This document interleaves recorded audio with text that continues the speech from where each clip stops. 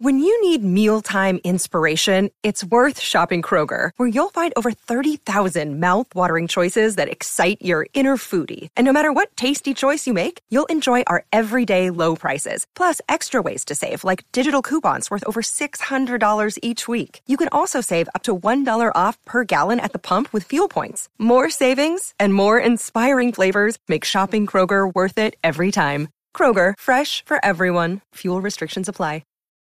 Adjust Your Tracking and all the playlist podcasts are sponsored by Mubi, a curated online cinema streaming a selection of exceptional independent, classic, and award-winning films from around the globe.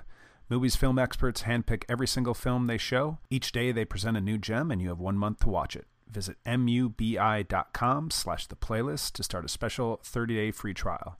And should you start that 30-day free trial, you should immediately take note of Mubi's current highlights, stuff that they've just added on right now, and because of their awesome sort of rotating curated list that comes every month, hopefully it'll inspire you to keep up with these movies that are streaming there. I have to put a shout out there for Hello Destroyer, a 2016 Canadian film, was recommended by a friend of the show actually to me when he saw it at a film festival. It's a hockey film, or a film about hockey players, so me being a former player of that great sport, I'm certainly excited about that one. Also worth noting is a double feature on Mubi for the films of Eduardo Di Gregorio. He's an Argentinian screenwriter and filmmaker who's made several films in France. A couple of his 70s films, Surreal Estate and Short Memory. I know nothing about this director, but both the films look very interesting. It's just another example of what Mubi does that's so special and vital, is they're showing films in really good condition that are not available anywhere else, and can actually provide a pretty great film education. So dig in. That's only a few of the things that are currently available on Mubi, and as I noted, there'll be more coming every day. We thank Mubi for their support of this podcast and all their other shows. Now on with this show. Oh yeah, yeah, spreads good luck. Mother Earth, Mother Earth, spreads good luck. Oh yeah, yeah, she breathes good luck. Mother Earth, Mother Earth, she breathes good luck. Hello and welcome to Adjust Your Tracking. I'm Eric McClanahan. I'm Joe Von Oppen. Joe, we're taking a look at just one director on this episode, correct? Yeah, I mean, we'll probably discuss like a lot of the people who've influenced him and spin off into several different directions. That's why I like discussing a director like this, because it kind of gets the wheels turning. Definitely. For kind of film at large. But today we're discussing Darren Aronofsky, primarily his new film, I'm not going to scream it, Mother. And opened just this last weekend, Wide. It was a big movie. Paramount put out. I mean, not big. Let's temper it a little bit. Well, but it does have probably the biggest movie star right now, right? Jennifer Lawrence. She might be one of the biggest movie stars. It's true, and it's not insubstantial. Like a sizable budget went to make it, but like compared to a lot of the other fare that comes out, right, over the course of like the summer, you know, like this is probably a pretty modest budget. It's more like like it was 30 million. It's right in line with It, which we talked about in the last episode. Sort of these lower mid budgeted, you know, the kind of movies we tend to ask for more of. That's a good way to abbreviate it. Yes, it's like a mid budget midget. Yep. So I don't know. We talked about, I think, like, you know, a long time ago, we talked about like directors that still have the ability to create a sense of event, because like it's starting to become where like movie stars aren't even guaranteed to generate an audience. Like you can look at someone like The Rock, who you would assume is like a guaranteed audience draw, but like one of his movies flopped this year. Tom Cruise has become, you know, he used to be a guaranteed audience draw, and now he seems to be putting audiences off more than anything else. And so it's like, it's very arbitrary what who's going to work anymore, and like even more so for filmmakers. Like it's not a guarantee that a filmmaker is going to be a draw towards a sizable audience.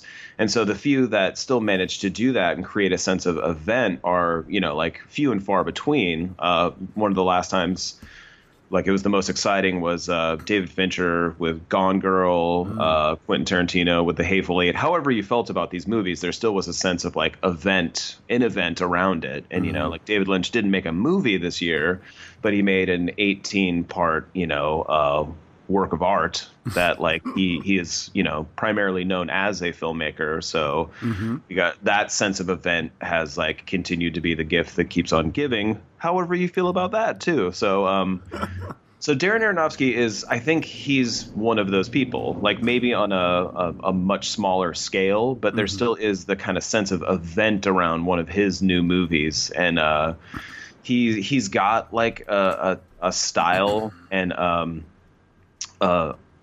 like themes he works in and stuff like that, but there's isn't necessarily something pinpointable because he's jumped around in terms of like the types of movies he's made like a weirdo biblical epic with Noah, made The Fountain, which who the fuck knows what that was, and and Black Swan, which was a point of like it was one of our first conversations, which we will get into later. Yes, installment of Hold Up. But so now we've got his new movie opening this weekend, and there is a sense of event around like this movie, like however well it did ultimately at the box office or what cinema score gave it. There was like a sense of momentum and excitement and curiosity because like the trailer that came out was like thankfully a breath of fresh air. Like all the rhythms that we've gotten used to with shitty trailers and how predictable they've become.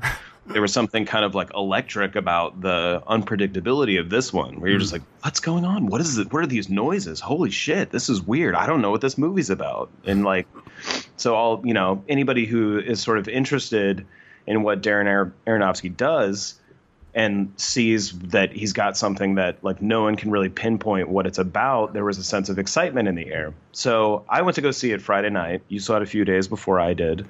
It was a sold-out screening at the Cinerama Dome in Los Angeles. And there was an air of electricity. People were curious. And I don't know, there was like a menace in the air throughout the course of the movie. And by the end, there was we're knowing that we were at a screening that the filmmaker would be doing a Q&A at the very end of the movie, a very tepid applause. There's like an applause that was like, okay. And I was just like, that's telling. Like, even though they know the filmmaker's waiting in the wings, they're like, oh, this is how I feel about the movie. Clap, clap. Sort of a soft golf clap happening. Yeah, they're just like, I don't know about that one. Like across a sea of hundreds of people, they're just like, I don't know about that one. And like, I felt one with the people because like by the halfway point of this movie, I don't know about this movie is how I felt. I was like, I was with it for most of it. Like if we could talk about a little bit about the film itself, as intriguing and mysterious as the trailer was, the film starts off with a couple living in a remote household, man and woman. I think it's like mother, like who are they referred to in the credits as? I can't. It's very like basic pronouns. I think Jennifer Lawrence is. I don't even know if she's referred like to mother as and Mister or something like that. Right. Right. Yeah. They're playing archetypes. Very clearly set up as archetypal. Yes. But they're still characters, and they're relatable somewhat as people, as the sort of like the entry point of this movie. There's a logic that the film follows, and so it's like this couple, one of which is a writer, played by Javier Bardem, and his wife, played by Jennifer Lawrence, is sort of like in charge of getting the household together, keeping it, like building this place that will be their sanctuary, their home that they're going to like thrive and live out the rest of their days in. Like this is clearly very important to her.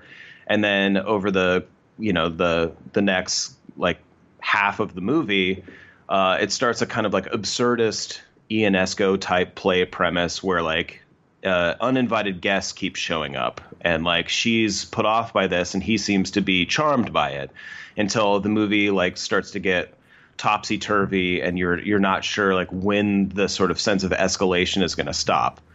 And so like her world is seemingly starting to get out of control, and she doesn't know how to maintain it. And so like I don't know, like my beef with the movie is that like it's this weird kind of expressionistic experience of like watching her nightmare unfold, and it does have like nightmare logic in the first half of it, actually the entirety of it, but like in the first half it has this approachable, dramatically coherent premise that you're with it as it's escalating. So like as absurd as the movie gets, you've still been with it with every ratcheting step. It gets like worse and worse. And then there eventually becomes a departure point where the movie stops, jumps ahead in time, and then from that point on, the movie loses its fucking mind. And so it's just like, all right, the dramatic investment I have in this movie where there was a sense of coherence is gone. Like that started over. And now it's just a sort of free fall, which in itself can be impressive, but just isn't as dramatically effective. And so I started to feel like, oh, this is great. This is what I don't like about him, is that a lot of his movies, as they sort of escalate in drama, become temper tantrums to me, like artistic tantrums that I'm just like, if I don't feel like I'm in the hands of someone I trust, then it just is grating, overwhelming, and irritating. If I feel like what you're doing in terms of like manipulating me and putting me in something that's stressing me out is worthwhile, then like, okay, you've earned my trust. And so I've talked for quite a while. Do you want to tell me your experience with watching this? Yeah. Well, and first off, I just really like the point you made there at the end. The whole idea of like, it's a sort of undefinable or hard to like nail down exactly what that feeling is. But when you know you're in the hands of a filmmaker, that you're like, I just trust this person. I know that feeling you're talking about, and even the lack of it, which happens to you said, with this film and then with a lot of Aronofsky movies. Yeah. Like, I get that.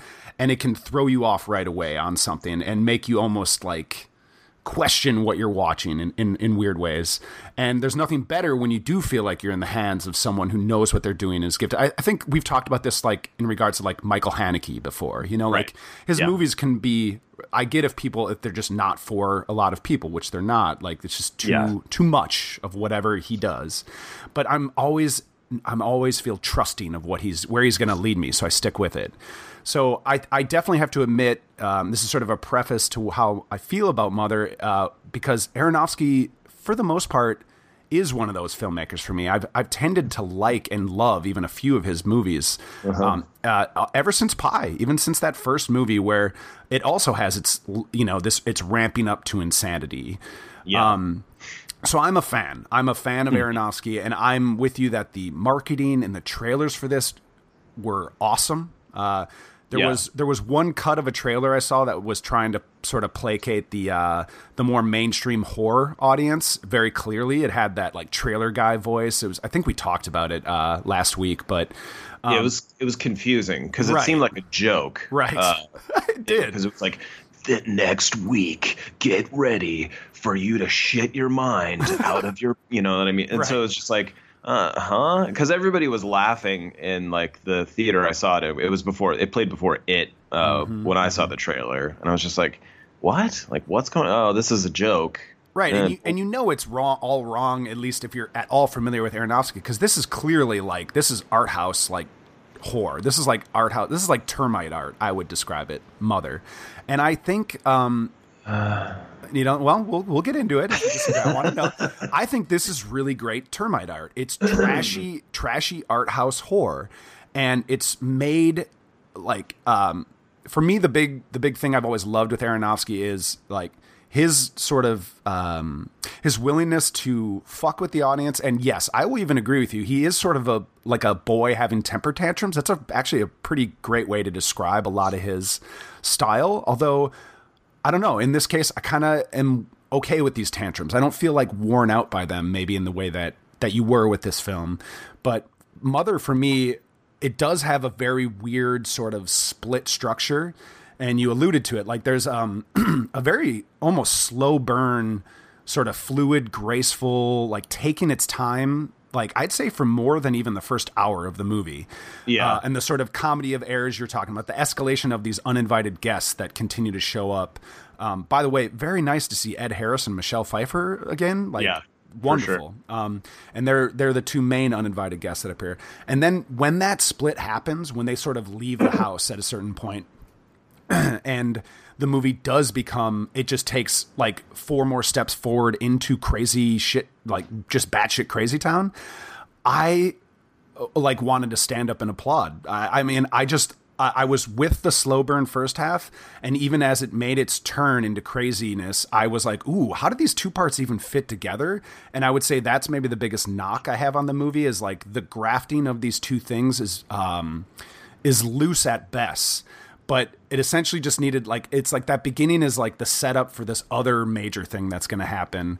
And I loved it. I loved its descent into insanity. And by the time, like, I don't think this is spoiling too much, the movie basically becomes Saving Private Ryan in their fucking house at a point. I was just like, I couldn't believe what I was watching. And then reminded myself coming out of the theater dazed, like, this is a studio movie. You know, this is a, like, yes, I want to know more of what didn't work for you, Joe, but like, you have to admit, this is like the kind of thing, it might be another one of those examples this year of like, for you, something you wish was better for you, but you have to admit, like, man, it'd be great if more movies like this got made. Cause like, I can't believe a fucking studio put this out. Yeah. But like, to me, like, it's the opposite of termite art. Cause termite art is something that's like, infesting and works slowly and gradually and then rips something apart. Okay. And like, to me, like, the movie is elephant art because it stampedes through, and it's like it's an allegory that has no interest in being a sort of dramatically coherent and effective story. So it's like, as a story, it completely abandons itself and falls apart and doesn't work. So then, like, so what is it giving you ultimately in its, like, last third, if I'm bad at fractions? Because, like, it was sort of longer than one half, like, right, the whole sort of slow burn. But, like, the last, you know, I don't know. It did feel dramatically appropriate for the current time, climate, and world we live in. Where it's like, no matter what you're trying to, like, hang on to in terms of coherence, in terms of meaning, in terms of purpose, everything is spinning completely out of your control and is fucked and doesn't make any sense, and it's violent and assaulting and horrible. Like, that's what I took from it.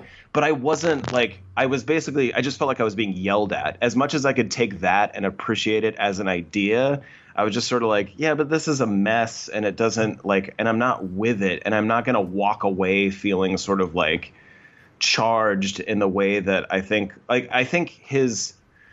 one of his counterparts in terms of like being polarizing and frustrating would be Lars von Trier. And I think that, like, you know, as much as like Michael Haneke is one of them, Michael Haneke is much more controlled in terms of like, you know, he's like, if you're not with it, like, you're not with, like, he's nowhere near as histrionic as either one, Darren Aronofsky or Lars von Trier. Good point. But I think that, like, Lars von Trier at his best, even in his most alienating films, like, you know, Dogville, where it was just like the whole like how it was shot was just calling into view the artifice of it all. Like, this is all fake, but still I'm going to draw you into something and pull you into the story that is so, like, horrifying that you're going to ask for something that you will then feel bad about getting. And I was just like, fuck that. Like, he perfectly executed a lust for blood that when it's delivered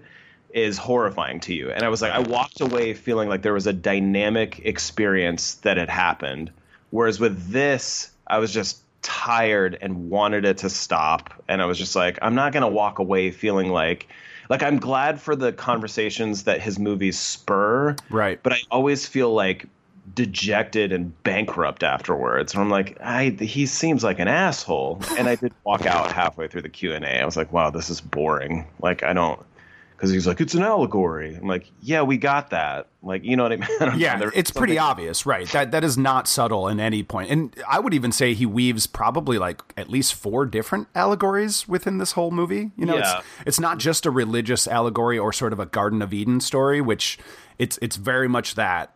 And then I mean, to me, the most pronounced one is that it's an environmental allegory. Yeah, That yeah. like she is Mother Earth, you know, or nature, and like the world she's trying to maintain and build is the house that's being ripped apart by people. right.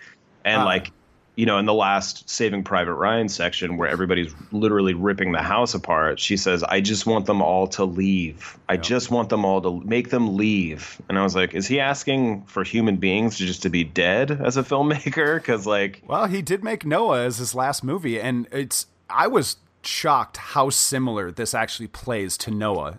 Did you ever catch that one? I didn't know. Okay, it is a friend of the show, Henry Weintraub, really recommends it. So Yeah, it's a fascinating movie. huh. Well, what did Henry say about it? Sorry.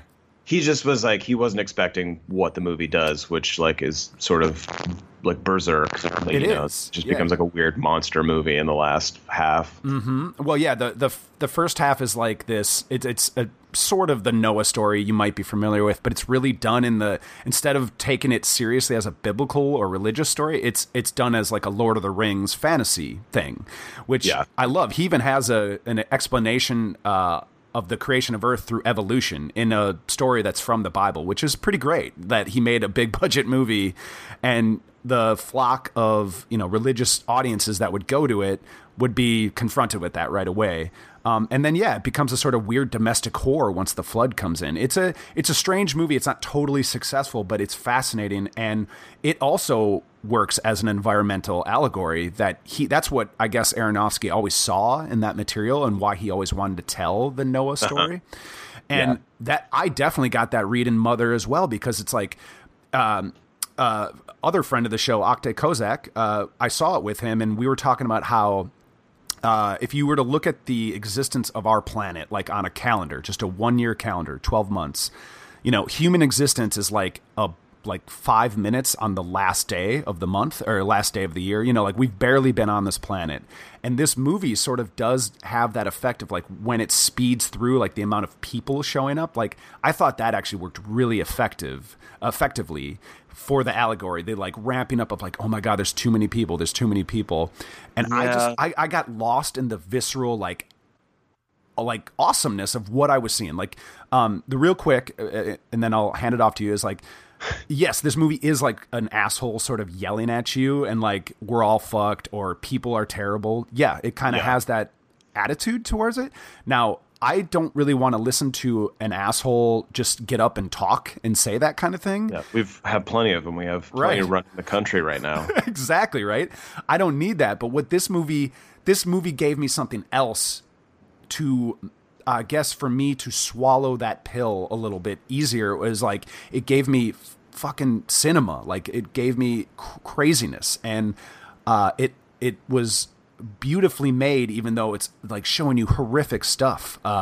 So that went a long way for me in swallowing what was probably a bit of a obvious and angry tantrum, which I agree with you. But it made it easier to swallow for me. Yeah. Huh.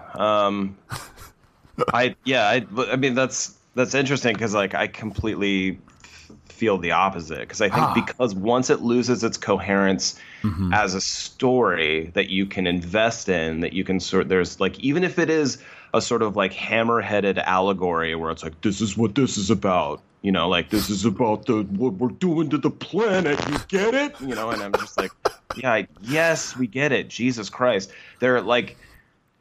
Jesus Christ. There was like a coherence to the first 2/3 that like I was with it, and like I was sort of like following it, in a linear fashion. And there was an entry point to it that when it becomes an all-out assault, I don't know what, because like human beings are under assault, it doesn't work as a wake-up call. It just becomes this sort of like thrashing, incoherent thing that like I didn't walk out into the world with like like even a sense of devastation. I was just tired and irritated by it. And I think that is him at his worst, You know what I mean? And Sure, I don't. sure. I'm not saying that this is his worst movie at all.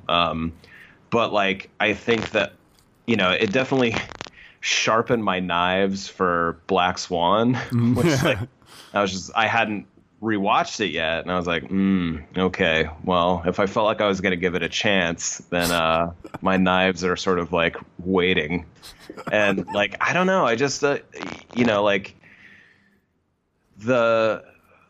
we talk about like difficulty being something that, like, you know, the movies that we've been recommending lately, the ones that we champion, oftentimes are like seen as, you know, difficult and stressful. And like, you know, if anything, like, let's not shy away from that. Let's like really deal with what it's confronting you with, because like art is a sort of safe way for us to process incredibly difficult things, you know, and like with this, I was just like, I don't know that this is like telling me anything I don't know. And like, and it's doing it in such an aggressive, histrionic, it was like if I describe it as like a Gwar concert, like maybe I'm giving it too much credit, but it's like there, to me, in like the last leg, there was nothing really pleasurable about it. It was just sort of like, well, you know, and like, I don't want to spoil anything.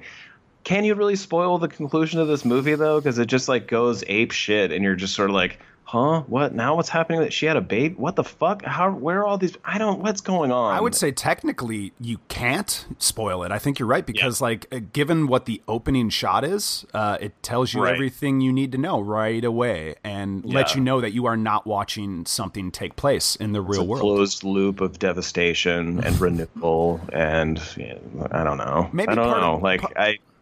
Go ahead. Huh? Well, I was just gonna say, like, maybe part of this is just that difference, specifically with you and me, and like, I sometimes just go for these like unpleasant movies that maybe, like, it's not the same as The Tribe, but I always think of The Tribe. Like, I just was like jazzed by that movie, like the filmmaking and its sort of entry into the like crime story canon, you know, of movies, like. But jazzed. I like, that's the stuff I like locked in on and really like was taken with, you know, by those movies, by this movie and that. And maybe I'm able to like, I don't know, like I can almost like ignore the really unpleasant stuff. Not ignore it, it's there. And I actually am like okay with it being in these movies, but like it doesn't, the fact that Mother told me nothing I didn't know, like I'm in the same boat as you. Like it didn't teach me anything, but I just love that I came out feeling like dazed and like, what the fuck was that? Like shaken by it. The exhaustion and the feeling of you wanting it to stop was I was exhausted, but I was okay if it wanted to keep going. Like it turned me on in a weird way. I don't know. See, that experience of feeling dazed and disoriented and staggering out, like I get the same sense from like spectacle fatigue movies. It's an emptiness, like, and I don't value that necessarily. I don't value an empty exhaustion and disorientation. But it's also like his producer at the Q&A before I walked out was talking about how the movie, he was like, I call it a cry of impotent rage. And then Darren Aronofsky was like, I don't like to be referred to as impotent, so I'll call it helpless rage. And I was like, okay, that's fine. So rage, like, but there's like, to me, there's no shortage of rage, and we're all mad at each other, and it's all escalating in this sort of like everyone's overlapping into this giant cacophony that no one knows what to do with. And so it's just a matter of like, what is like useful to you. Mm-hmm. And like, to me, this is kind of like, you know, when someone dismisses a singer as like whiny, I don't like it because it's whiny. Sure. I guarantee that they do like something that someone else considers whiny. So it's like frequencies that you're able to tolerate. And like Darren Aronofsky is hysterical in a way that I don't think I'm tolerant of. And do you want to pivot maybe to or like we can just talk about how the movie's kind of doing right now? Yeah, I think we should just a little bit, because I wanted to say how, like, you know, this is the kind of movie it did just kind of okay, you know, according to its budget. Yeah, it made like $7.5 million in the U.S. and I think it basically made the same worldwide, so it's doing okay box office wise, but it was definitely a low gross, and it is just such a It the movie is such Juggernaut. yeah. I mean, that thing is gonna be like one of the highest grossing movies of the year when all is said and done. Mother is not that, but it's too bad that like I thought it had a really strong marketing campaign. Maybe it's a fatigue in the audience of getting something like it, and then the next week getting its sort of polar opposite in terms of its approach to horror, I guess. Right after, maybe it's just an audience fatigue, or maybe it just looked stupid to people. I don't know. But it had generally good reviews, somewhat divisive, some really negative reviews. It's definitely a divisive movie, but overall, like, it does pretty well. But I think it's interesting that this is one of those movies that, like, for me or anybody else that also goes for it, I think they're going to champion this movie and be so glad that it exists. Right. Yet it's not one that an audience looks like. Rotten Tomatoes has become such a big talking point this year of like how effective it is for a movie's performance. It's become a big, it's a little silly. The studios sort of blame it, but like people really do. I've noticed working at the theater, like how often people refer to Rotten Tomatoes to make their movie choices. And Mother is just one of those that because it sits in that 60 to 70% range, basically because it's probably a little bit too weird or interesting from the norm to get a 90, you know, like something that the audience would automatically go see. Is like, it's interesting that like, even though I think a lot of people won't like this movie, I get why you don't. I get why it's gonna be why it got an F cinema score, by the way. That's I get all that. I mean, to be fair, Killing Them Softly got an F. Right. You know. Exactly.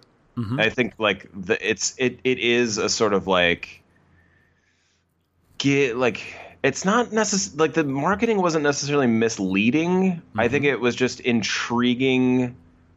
You were just always going to alienate people with this movie. Right. You know what I mean? Like, right. So as unclear and sort of mysterious as the advertisements were, it wasn't necessarily like telling you like this, like the A24 kind of suggests It Comes at Night as a horror movie when it's not a conventional horror movie. It's an apocalyptic melodrama. And like, I love the movie because of that.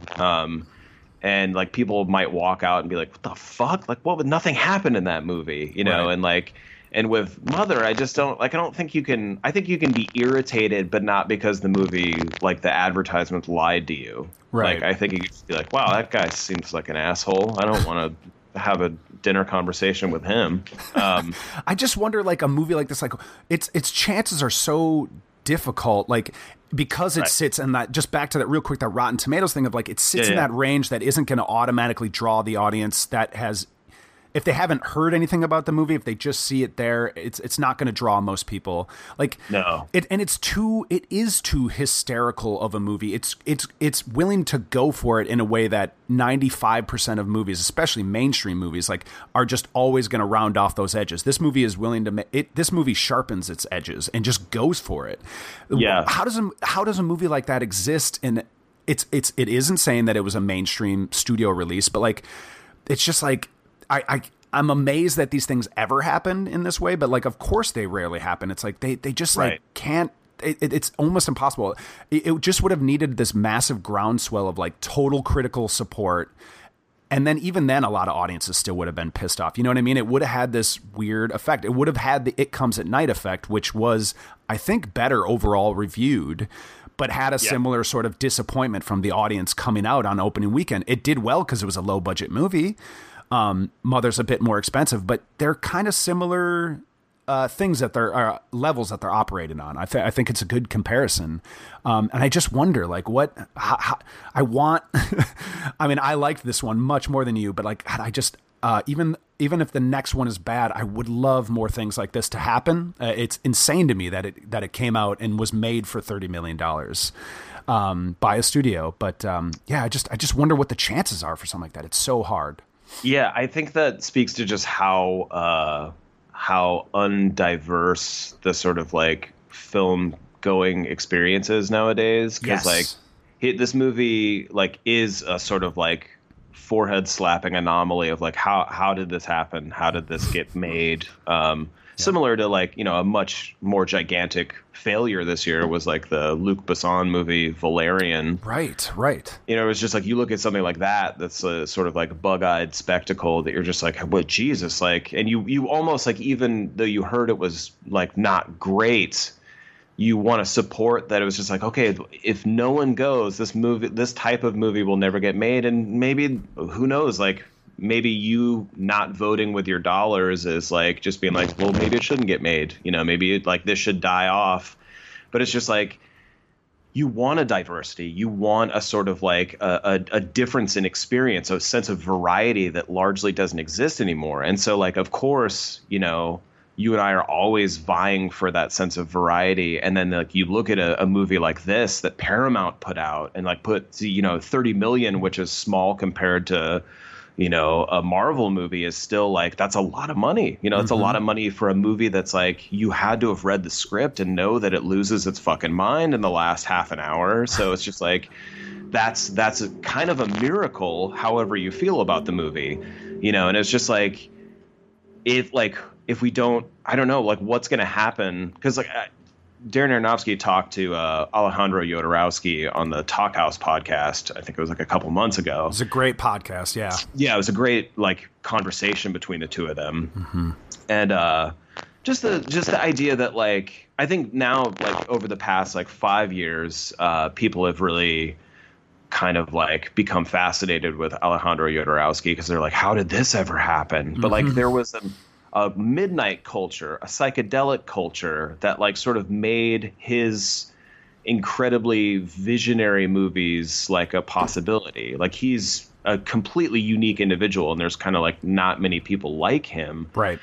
But there still was like, there was a world where that possibility could happen. Like there was an art culture that sort of like, $3 million or however much Holy Mountain cost, could be sort of like drummed up to make his vision possible. And, I think it just showed at the Film Center, right? It did. Like, out. It did. Yeah. Which that, you remember, we never get sellouts there, man. I was sad I missed it, but so glad to see that for sure. Yeah. And he's had incredible struggles in terms of like, keep holding on to the rights of his films, like keep continuing to like make work that doesn't necessarily generate income. Cause he's vied for like the vision is the most important. Who fucking cares if it makes money? But it's hard to make that argument when film costs so much money. You know what I mean? Like, so it has to sort of like make its money back. And like, it's funny because I'm glad they talked to each other on that podcast because like they elicit a similar reaction from me where like there is a deep laugh that both of them hit on where like, it's the loneliest laugh in the theater because I laugh at stuff in like I both like this, which was a very like I laughed at Mother, and I laughed at Black Swan, which we'll talk about in a little bit, and I laughed at Alejandro Jodorowsky's last movie before Endless Poetry. Yeah, Dance of Reality. Yeah, I laughed so hard during a part that's just so like ridiculously over the top grim that like I was laughing so hard that I didn't realize no one around me was laughing. So once I started to like die, like oh shit, I sound like a psychopath because I'm the only person laughing at a corpse turning to a small boy trapped in a coffin and saying God doesn't exist. I was like it was psychotic. And so I apologize to anybody else in the theater who was put off by someone they felt was mentally ill. I'm okay now. I would have laughed with you. But yeah, they so like, as much of a struggle as Alejandro Jodorowsky had making his movies, even in their time, there still was, I don't know, like a sense of like variety. There was like that things could like people like David Lynch could be coming out and like they were sort of like counterparts and peers and and now we're just in a place where like Darren Aronofsky like he's had some inexplicable hits, like Black Swan was a hit. Noah I think did well enough, that like he still could use his chips to make what he wants. And so, like, you want people who have a strong point of view, who can guarantee that variety, who are not just jumping at whatever the next sort of like big company job is to make what they want to make. I'm not always going to love it, but you know, like I'm certainly glad that like variety can still exist for a limited time only. Meanie, meanie, meanie, meanie, meanie. What? Meanie, meanie, meanie, meanie, meanie. Meanie, meanie, meanie, meanie, meanie, meanie. Hold up. Wait a minute. Now just wait. Perfection is not just about control. It's also about letting go. Surprise yourself so you can surprise the audience. Transcendence. And very few have it in them. I think I do have it in.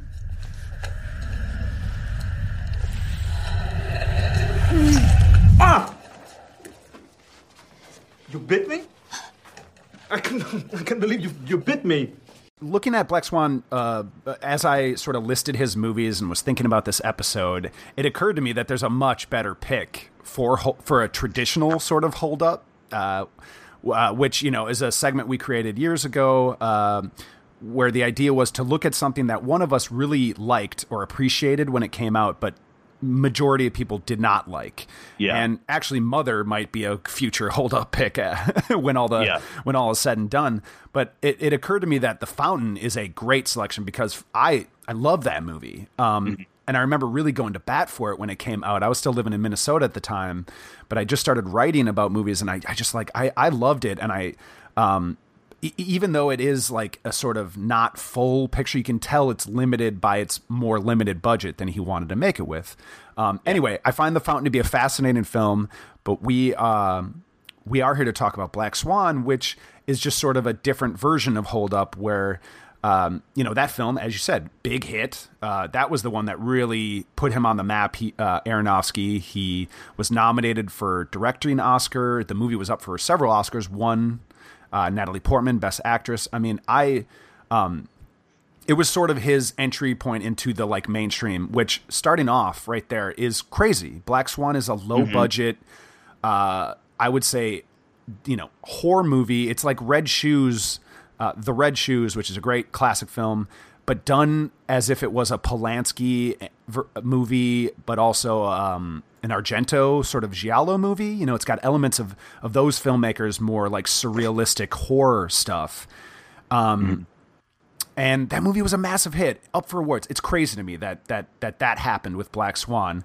But even upon revisiting it, it still is very effective to me as a movie that locks you in to a character that is mentally crumbling and just like losing it. Like I kind of loved vacationing in that psycho's brain for a while, and it's still a very effective movie for me. I really love the hysterical elements, the sort of stuff that you could even argue is like campy and kind of hilarious. Like I actually think some of Black Swan is meant to be funny, and I don't know about Mother necessarily, but I get why you could laugh at movies like this. I just didn't see it as a negative. So Black Swan still really, really works for me, even beyond its sort of hype machine when it came out.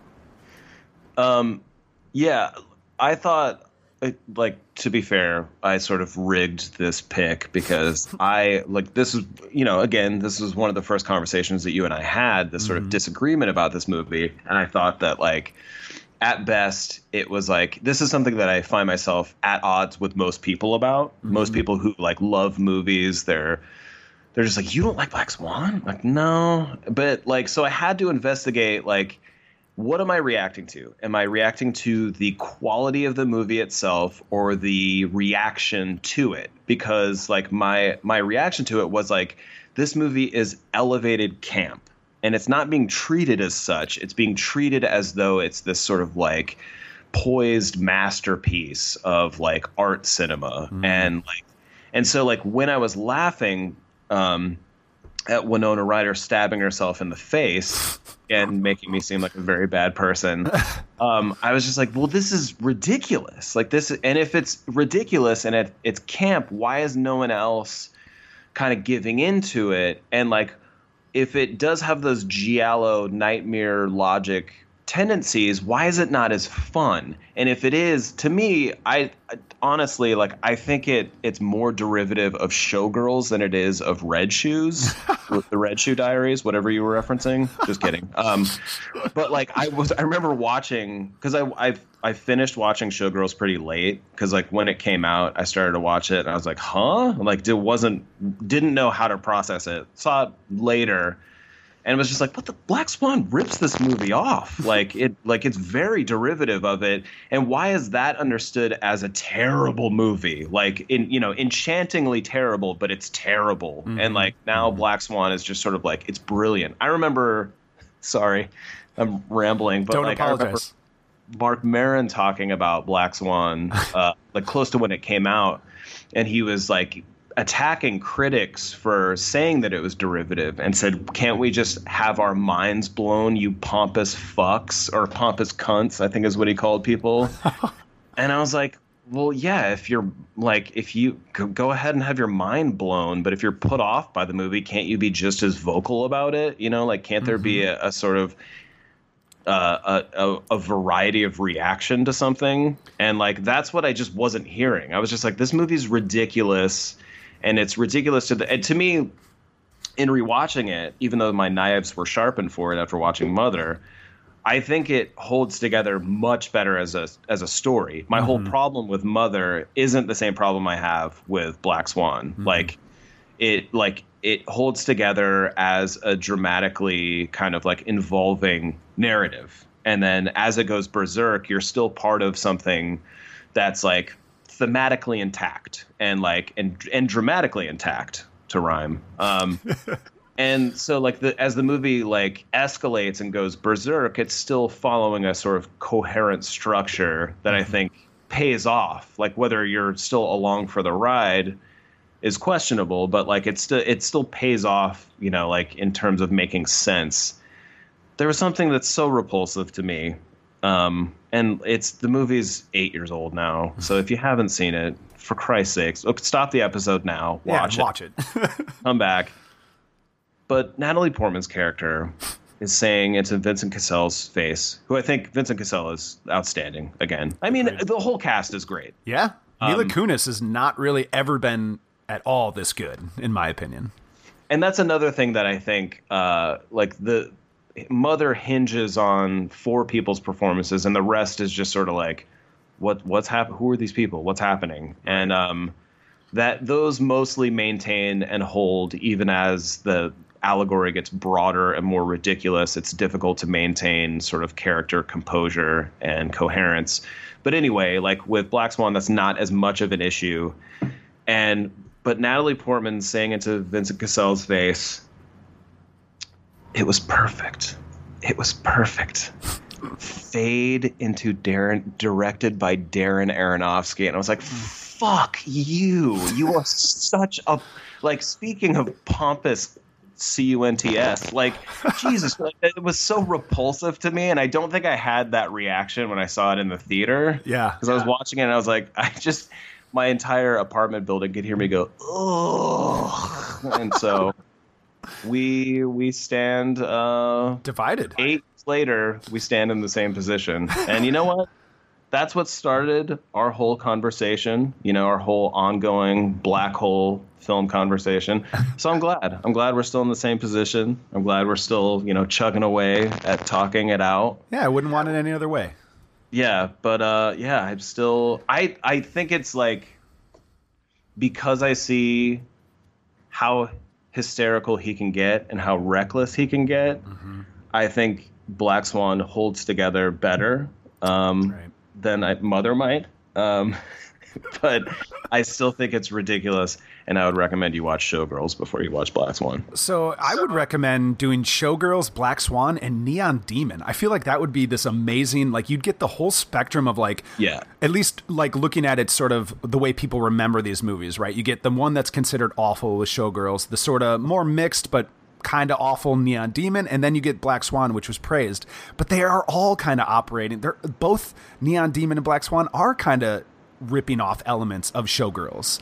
Yeah. And to bring it back to Aronofsky, though, like, I think that's something he's sort of I don't know if it's intentional. I feel like he's a very intentional filmmaker. You know, he knows what he wants, but it feels like he's almost fallen into, with Black Swan and Mother and even Noah, this sort of idea of like, he is pretentious. He's a pretentious filmmaker. And I don't always mean that as a pejorative. Like, I actually think in this case, it's like, I also equate pretension with ambition, and he's a very ambitious filmmaker. He's not subtle at all. And he loves to sort of, like obliterate the audience. Right. So he's coming into this weird alchemy of, and it's what makes his movies work for me, is like, I don't always know, like, he shoots it like Prestige, like Black Swan is made and told as if it's a very serious, like, you know, story about a ballet dancer, but it has all this weird, surreal, nightmarish, and also sort of campy, goofy material,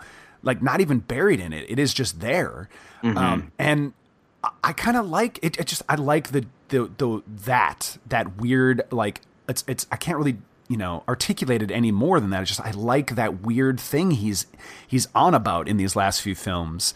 And it is another good comparison to a Lars von Trier. Like, I actually think Antichrist would be a fitting double feature with Mother, but you probably wouldn't want to leave your bed for a few days if you watch those two together. But do you want to just round it up to 5 and then put Repulsion on there as well? And then have 5 movies all about creeps pondering the interior life of women. Right. Repulsion is definitely that one I thought of. It's that Polanski element, the most like Polanski film, the one that sort of Black Swan touches on the most. And right down to the, like, you know, the fact that Natalie Portman's character is this very, she's guarded and almost not asexual, but you get the sense that she's like a child and hasn't, men covet her and want her, and Black Swan women want her as well, but like she hasn't even grown up enough to process that. It's this weird. Catherine Deneuve's character is very similar in Repulsion. I love those elements of it, and it's one of those things that I kind of love the things he's touching on. Like when a Tarantino movie really works for me, you have to acknowledge that, like, oh, I love that element from a movie he loves. Like, when it's all working, it works for me, and I love that we stand divided. I'm with you. Like, this is what created AYT in the first place. So, you know, I don't think it should really change. I guess it's all for the best. Yay. Yay. Well, I guess I shouldn't have been surprised. I thought you were going to like Mother coming out of it last week. I mean, I thought I did like it, and then it just became assaulting and histrionic, and I felt empty in my exhaustion. So it's okay. It's okay. Well, you know, in this Aronofsky episodes, we didn't even mention his 2 other films we didn't mention, just The Wrestler and Requiem for a Dream. You know, I'm sure they'll come up. We'll be talking about Aronofsky again, I'm sure, but maybe we can touch more on those. But are there any movies of his that you would go to bat for, that you champion still? I think the 2 that you just mentioned. Nice. Okay. And Pi. Like, I haven't revisited since seeing it. My sister and I went to go see it when it came out in the theater at the Art House Theater in Eugene. Pi felt like a discovery. It felt like something new, you know? Yeah, for sure. And then, like, and the sense of, like, sophistication that came with Requiem for Your Dream in terms of, like, the scale that he was working with, and, like, just, you know, the sheer kind of, like, symphony of misery that the movie hits on. Oh, definitely. It's interesting. That would be also an interesting hold-up episode, because, like, Jared Leto has gone on to become one of, like, the most irritating people to me. He looks like he might single-handedly ruin the new Blade Runner movie. I was just gonna say, maybe we talk about Requiem when that comes out. And like Darren Aronofsky's tendencies, I'm just like, I wonder how I would feel about this movie knowing how sort of thrashy and tantrumy he's, like, known to become and is clearly not growing out of, you know. Totally. So that'd be an interesting one to revisit. But I think The Wrestler is, like, as much as it's kind of dramatically similar to Black Swan in terms of, like, the sense of the annihilation of self, losing yourself into something. Right. Like, I think there was an article that juxtaposed the 2 movies and how similar they are. Like, the climax, again, like, Wrestler's even older than Black Swan, so if you haven't seen it, the 2 characters, both Mickey Rourke's character and Natalie Portman's character, falling off something as, like, their sort of death dive, in the conclusions, like they perfectly mirror each other, you know. I think that The Wrestler is like a much more sentimental movie. And I think like a little more dramatically satisfying in terms of like a conventional story. It's his most conventional movie, I think, for sure. Yeah. And so in that sense, like that's something that I think like just holds together better. Well, let's be honest. Mickey Rourke that's one of, I think, the like great acting performances of like the 2000s, like I just think the fact that he didn't win every award is like kind of one of those examples of like what's so silly about the Oscars. It's like they gave it to Sean Penn a second time over Mickey Rourke. I mean, it's like whatever, he's what did Sean Penn win for? It was his second one. He won for Milk that year.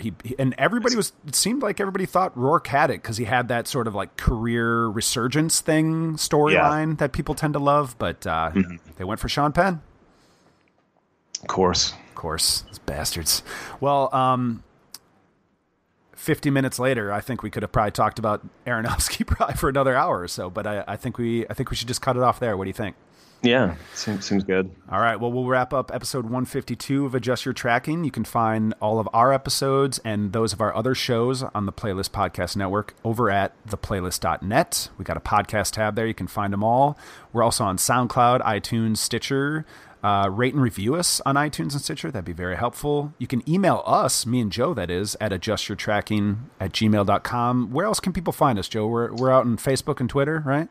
Yep. At Adjust Your Track is our Twitter handle, and then just look up Adjust Your Tracking on Facebook. There may be some other ones, but we're the podcast, so can have some new additions to our Facebook feed. With we're some coming attractions. So stay tuned to that. Like us on there if you want. Exactly. And if you do all that, we'd be very thankful, but not as thankful as I am to get to chat with you, Joe. Thanks, Eric.